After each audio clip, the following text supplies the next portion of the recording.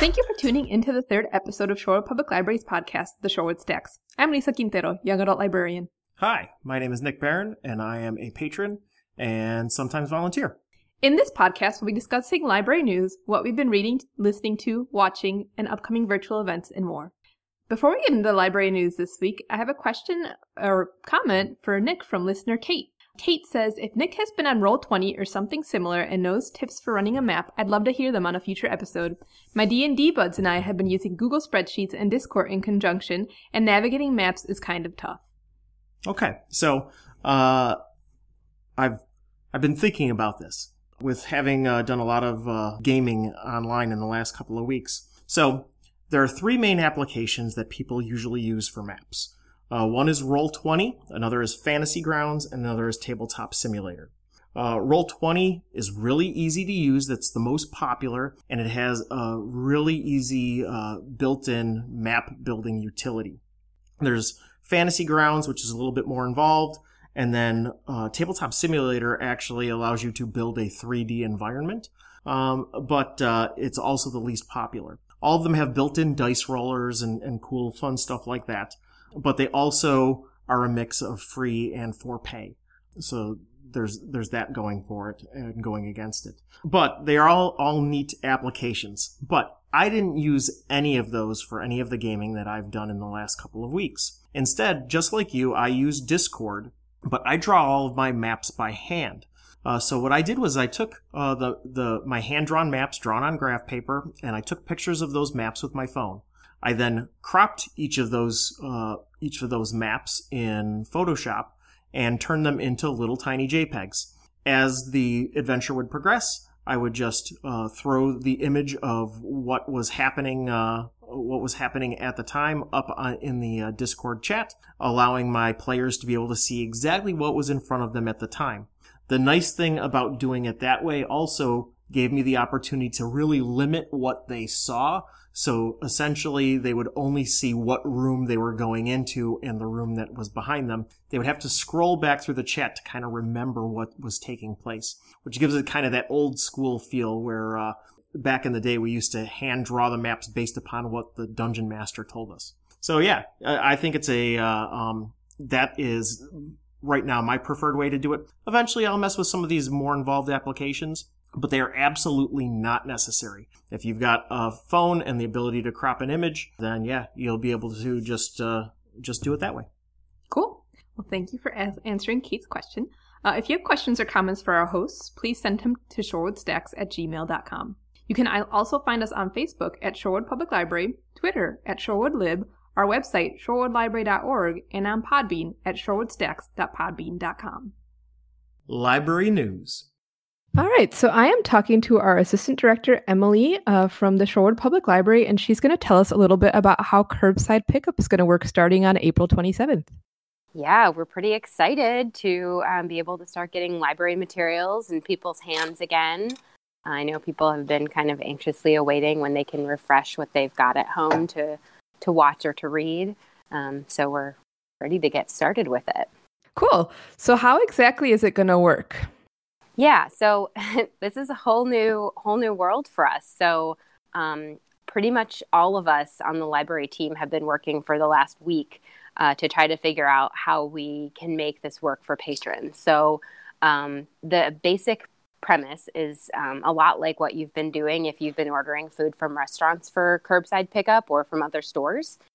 So you will give us a call during our open hours, and you'll talk to our usual staff, and a librarian will help you locate items that you want. You can look ahead of time in County Cat and see if your items are here on the shelves at Shorewood, and have some things in mind, or you could even call and say, like, give me something good to read, or like, give me your favorite movie, and we'll find those things for you. You can ask for up to 5 items right now. That's our limit. And we may explore expanding that if we can, but we're going to stick with 5 to begin with. So you can ask us for up to 5 things. And when you call to make your request, you'll also schedule a time slot for yourself to come pick up your items. So you'll give us a sense of when in the next few days you can come. You can probably come as soon as the next day. We can't really guarantee same day pickup right now, but you'll be able to schedule a time within a half-hour time frame. And then when you arrive, you will give us a call, and a clerk is going to check out your stuff for you, and then we'll drop it outside the door with your hold shelf slip so you can identify that it's yours, and also your due date receipt so you know exactly when your items are due, and you'll just come grab it. So, will you need your library card in order to check stuff out? Like, will you need to bring the actual physical card with you when you come to the library? Yeah, good question. So technically you won't need to bring the physical library card because you're not going to be like, we're not going to scan it. You're not going to really see staff at all. So we want to maintain some distance here. So patrons are just going to stay outside. So basically when you call to request your items, we will need your library card number, or we can look you up with your name and just have you verify a detail about yourself so we know we've pulled up the right library account. And so that's at that point, we'll make sure that your card is in good standing and that we can check items out to you. We're going to be really pretty lax. MCFLS has already done some great things. They renewed a lot of library cards that had expired from September 2019 and onwards. If your card expired before then, we should be able to give you a cushion and let you still use your card and have it expire probably at the end of June. So we can address that at that time. If you happen to have fines on your card that are over $5, typically that would block you from checking out. But right now we're going to be using our judgment. A lot of people prefer to pay in person versus paying on CountyCat. We know people aren't working and maybe feeling the financial strain right now. So we're not going to, force you to pay every cent of your fine at this time. We should be able to give a little bit of leniency and let people check out even if you have a little bit of money on your card and fines. But we're probably going to take that as it comes. So you can kind of go into it with as much knowledge as you have. Like if you know you have fines, let us know when you call and we'll try to figure something out to help. That sounds good. What about digital cards? Because I know like right now in the interim, we've been issuing some digital cards. Can you check out items with those? Yeah, so you technically can't. We need to make that a full access card before you can check out physical items on it. But we're hoping that we can do that for you kind of through the window. So we do need to see like a photo ID in order to make that digital card a full access library card. And so I'm hoping that when this comes up, if it comes up, we can work something out and have people just show us their photo ID through the window. If you've been to Shorewood Library, you know that we have a nice big window that looks right into our staff area. One of our clerks is going to be stationed there doing some work. And so they should be in a good position to see your ID through your window. If you can kind of walk right up and hold it, we should be able to do what we need to do to make your card full access and let you check out. It won't have your signature on it. So we'll get that, at a later time when you can actually come into the library and provide us a physical signature. But that's okay. We can extend that leniency again. Like I said, with fines and expiration dates and all this, we'll try to find a way to make it work for people. Okay. And what about social distancing measures? So like if I come to pick up my hold and there are other people there, are there going to be like markings on the floor kind of? Yeah, good question. Us? Yeah, good question. We know, especially here in Shorewood, we have tons of people. If the weather's nice, which hopefully it gets nice again, we have tons of people who bike and walk and get to the library that way and maybe aren't driving. So, you aren't in kind of the safety of your own vehicle.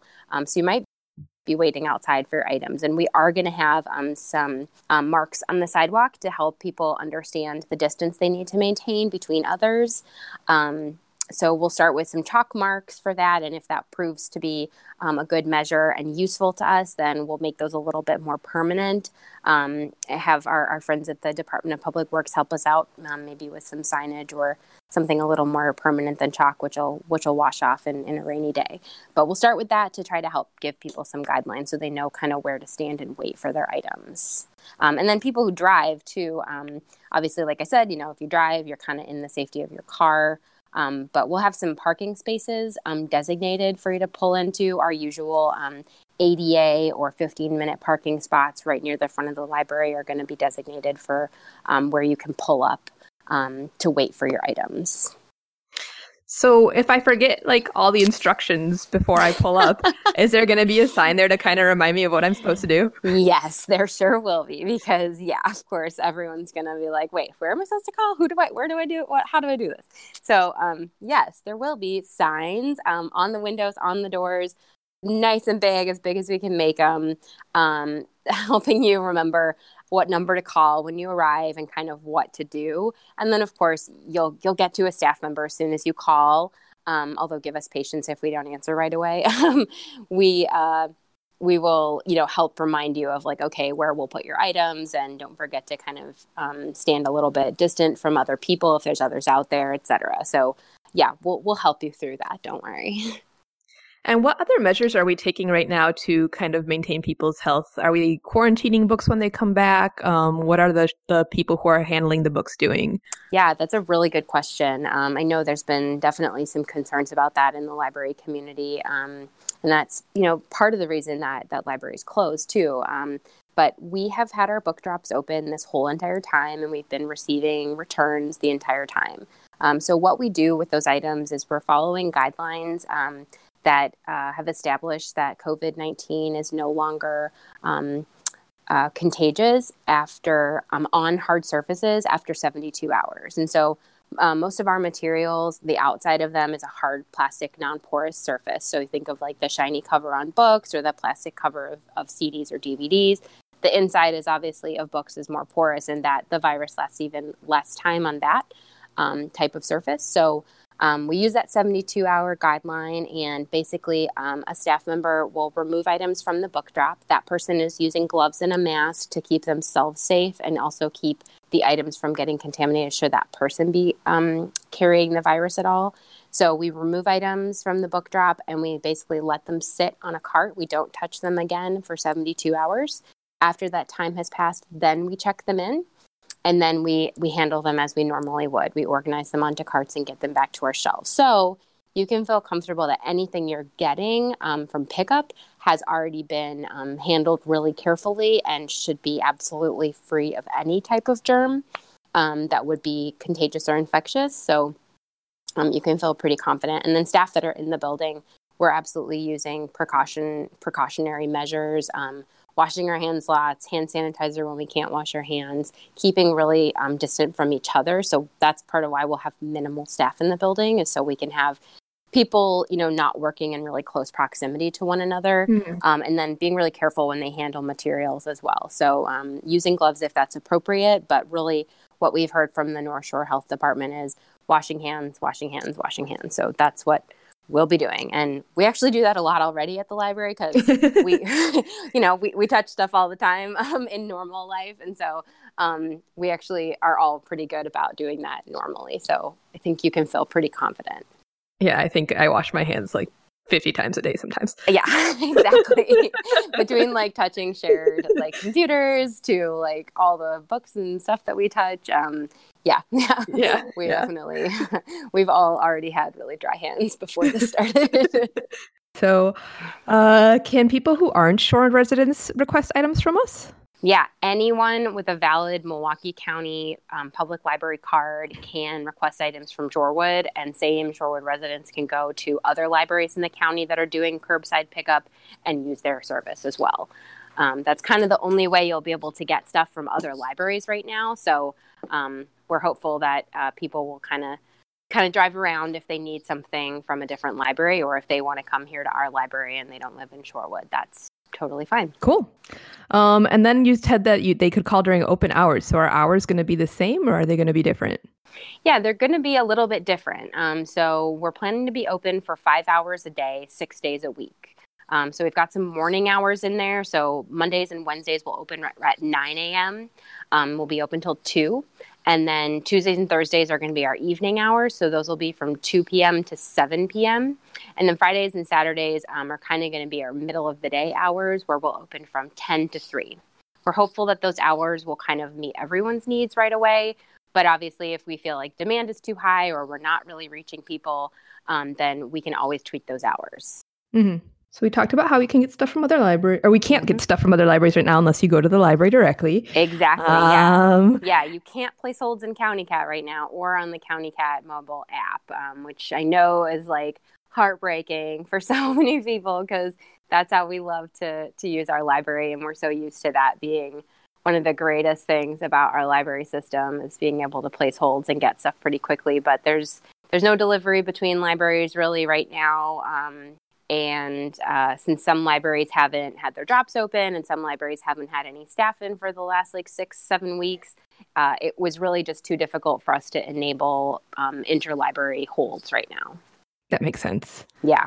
All right. And then I think the last question that I have is we've had some patrons asking about how holds work. So they have stuff on holds from before, are they going to be receiving their items, or how is that going to work? Yeah. So we do have quite a number of items that we've received in the last few weeks in the very minimal deliveries that we've gotten from the library system. And there are holds, and those were basically holds that were activated or were filled before all the libraries closed. And so they're here. They came from other libraries. They're here for you. We are absolutely going to honor those, especially now that we can give people the opportunity to come pick them up. So we're going to start checking those in, and you won't get your normal hold shelf notifications because that isn't kind of turned on, but you will hear from us. So we're going to check items in and reach out to people who have items already on our hold shelf to let you know that we've activated it. And of course, if you no longer want it, you can just tell us, but we're thinking most people are going to want their items. So we'll be doing that. And I don't know how many we have, but we'll try to get through those. Okay. Yeah. And if your hold wasn't activated before the closure, I'm guessing that you'll just have to wait until everything reopens. Pretty much. Yeah. We definitely know that we have some people who are waiting, who had holds on items that are here at Shorewood, that are on our shelves right now, and that they want to pick up here at Shorewood. So we can also fill those holds. There aren't a ton of those, but we know that we have those already in the system. So we will work on filling those holds too. And so that's going to be kind of it. So yeah, if you had a hold on something from before when everyone closed, you might not get it, but you might be surprised and you might get it. It kind of just depends on the circumstances. It's a little bit experimental right now. I'm sure everybody who gets the surprise will be very happy. Yeah, I think so. No one's going to be mad, right? Yeah, totally. All right. Well, thank you very much for being on with us and explaining how this works. I'm sure we'll probably get some more questions as it goes along, and people can always email questions to shorewood@mcfliss.org. Yep. And then they can always call us again. Was there anything else you wanted to add about curbside pickup? I will add, since you mentioned emailing, you can absolutely email us questions to our shorewood@mcfliss.org email address, but you can't email requests. We can only take phone requests right now. Again, that's kind of just to manage demand. We're going to have pretty minimal staffing so that we can keep everyone safe distance away from each other in the building and minimize, people who are traveling to work. So we can't take email requests, but definitely email us questions. And maybe we can have a little curbside chat every week on the podcast to give updates if we need to. Sounds good. Mass information out there. Yeah, I'm sure we'll be getting, people asking how to limit items to just Shorewood on the County Cat and things like that. So we can definitely help you with that. Yes, absolutely. Yeah. All right. Well, thank you so much for being on, Emily. Cool. All right. Thanks, Lisa. From the stacks. So I have a special guest here today, and I'm going to let her introduce herself. Hi, my name is Carolyn Curran, and I am a circulation clerk at the Shorewood Public Library, which is how I know Lisa. I've been working there for 2.5 years, and I am a longtime reader and enjoyer of books, being an English major several times over, a former English teacher turned theater teacher, and happy to talk about books with Lisa. Yeah, you're also a Shorewood resident, right? Yes, I moved to Shorewood 22 years ago. So, what have you been reading lately, Carolyn? Recently, I finished 2 different nonfiction books, which I got from the Lucky Day shelf at the library. One of them is written by a psychotherapist. Her name is Lori Gottlieb, and it's called Maybe You Should Talk to Someone. And the other book is by Malcolm Gladwell, and it's called Talking to Strangers. Cool. Could you give us a brief description of those? How about we start with the Gottlieb book? Yes. So Lori Gottlieb's book is kind of 3 things. It's anecdotal information about her life and how she became a therapist. It's also stories of her work as a therapist and various patients. And she goes through the therapy experience that she had with some particular patients. And she protects their identity. It gives you a sense of what they were working on in therapy. And then the third part of the book is herself as a patient and her therapist and what she explored as a patient. So what made you pick this book up? I found the cover and the title really appealing. It just looked like something that was going to be very personal. And I really like personal narrative. I like memoirs a lot. I got on a kick of reading memoirs when I started working at the library and saw them so frequently in the new nonfiction section, which the clerks at the front desk often straighten up, and also on the Lucky Day shelf. And it seemed like it would have a memoir feel about it. And then I recently got into a book club that had selected this as their April read. And so I decided to pick it up. Yeah, you mentioned that your book club was going to be on Zoom. How did that go? Yes. So sadly, that went very, very poorly. I've never done Zoom before, and I have an older MacBook Pro, and I have a feeling it had more to do with my technology than Zoom itself. It seemed like most of the members, there were 14 people attending, and most of them were on an iPad. But my screen kept freezing and my audio kept going in and out. So I had to leave it and I didn't spend the whole evening in the book club because of the technical problems. But I'm pretty sure that was just me. Yeah, it's interesting because some of these new technical tools that we have available seem to work really well and some not so well. But I guess we just have to try what we can, right? Yeah, I've been on Google Hangouts playing a trivia game every Sunday night with the neighbors. There's about 8 households on it, and that's worked great. So I was dismayed that that Zoom for me did not work because my Google Hangouts experience has been very positive. Cool. So is there any particular anecdote from the book that you really liked?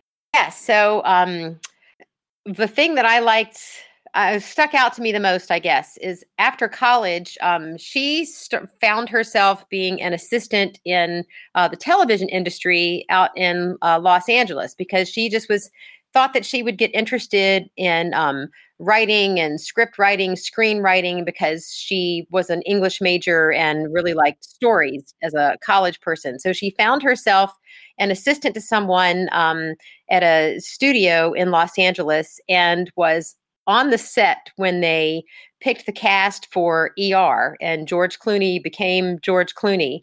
And because of her interest and background, she got herself elevated, not really to a writer for the show, but she was often consulted and had a hand in the writings of the show. That is really cool.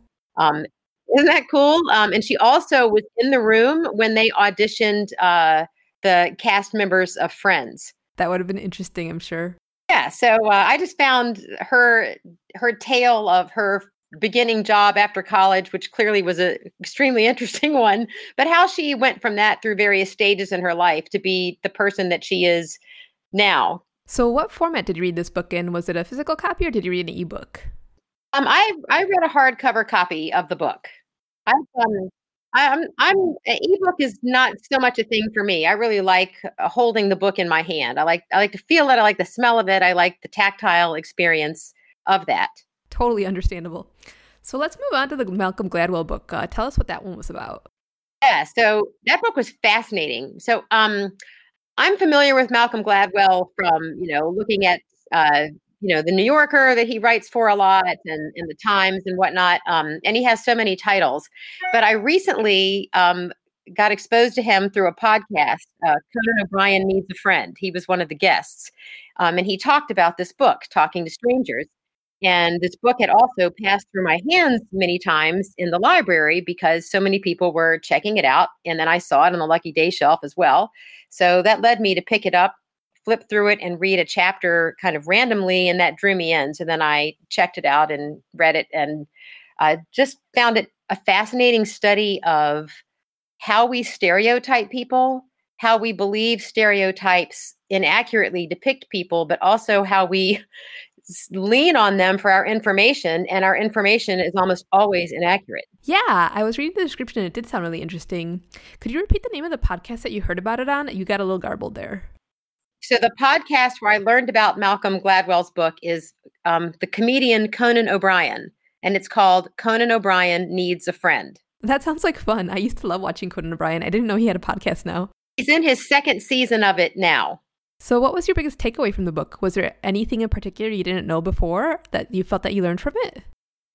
Yeah, so something that fascinated me is how much we depend on facial expression and body language to determine whether we think someone is genuine or not, and how so many studies from sociologists show that we do this as human beings and we are almost always wrong, yet we rely on this when things are very critical. And he looks at cases of, people who committed, terrible crimes like Jerry Sandusky and the Bernie Madoff case, the murder involving the girl Amanda Knox, who was innocent, but, presumed so guilty for so long. And that we draw all these very inaccurate conclusions based on how we stereotype our perception of people. And even though it's always wrong, we continue to do this again and again. Yeah, I remember going to a training on communication, and the presenter said something like only 7% of communication is verbal and the rest is all body language and tone, which is just amazing. It is. And kind of connecting this to the other book I read, Lori Gottlieb, I said early in her career, she met the cast of Friends because she was in the room when they auditioned for that show. So there's also a reference to a particular Friends episode in this book. There's a sociologist who studies the facial expressions in a particular scene, and they describe the character Ross when he discovers his sister is dating Chandler and all the facial expressions he has, and how those kinds of facial expressions are what we identify with in expressing surprise and anger and then, happiness, but how they are incorrect in real life. But when we see that in a character in TVs and in the movies, we respond to that as, yes, that's what sadness looks like. That's what anger looks like. That's what, untruth looks like, and that's what truth looks like. But in real life, that's not how it works. Yeah, a lot of people have different expressions on their face when they feel those emotions because not everybody expresses emotion the same way. So it's so interesting. Yeah, and then they talk about this one sociologist who went to this South Pacific island, indigenous community, and in some cases found that there are just typical ways that human beings express certain emotions, but other ones not at all. Yeah, that's really cool. Was there anything else you learned about on Conan O'Brien Needs a Friend? The thing I love the most about that is, while he's incredibly funny, but it's not so much, him just being funny and the celebrities he interviews. He always is so very personal and genuine and exposing of himself and what he perceives to be, his flaws and how he wants to connect with other people, especially in who are in high profile, kinds of lives, and how they've experienced success and what sort of personal foibles, get in their way. I just find that really interesting and engaging. He's so easy to relate to and connect with. Cool. Yeah, I'll have to check that one out. So, Carolyn, as we wrap up National Library Week, what are some things you miss about the library as a patron or as an employee? What I miss most about the library is seeing the people and talking to strangers who are not so much strangers because, they're some people we see so frequently that they become part of the fabric of our lives. But I really miss the being at the desk and the interacting with people, just chatting about, little things in your life, little anecdotes that come up when you're checking out a book, and maybe you say something about, that book, and then they say something else, and that leads to this whole other personal interaction that has nothing to do with that book. It's just connecting with other people. Yeah. No, I miss that a lot too. Well, thank you so much for coming on the show and talking about the books you've been reading with us, Carolyn. Yes, it's great to talk to you too, Lisa, and thanks for doing this. If you are interested in reading some of the books that Carolyn was talking about, either Talking to Strangers by Malcolm Gladwell or Maybe You Should Talk to Somebody by Lori Gottlieb, both of them are available in physical format at the Shorewood Public Library, and they are also available on Libby. It looks like Talking to Strangers by Malcolm Gladwell is available as both an audio and an ebook on Libby, and Maybe You Should Talk to Somebody is available just as an ebook on Libby. Virtual events. Art Cart Online. We know you miss our weekly art cart, and we miss you. Every Wednesday, Miss Susan posts instructions for fun art projects you can make at home. Check our calendar and social media pages for instructions. Join New York Times bestselling author Kelly Yang on Instagram Live at KellyYangHK every Monday, Wednesday, and Friday from 2 to 2:30 p.m. CST for free online writing classes for teens. Virtual book fests are continuing this week, so check out our blog at shorewoodlibrary.org for more information. This podcast is available for streaming on iTunes, Spotify, and Podbean. If you have any questions or comments for the hosts, email us at shorewoodstacks@gmail.com. Until next week, thanks for listening, and be well.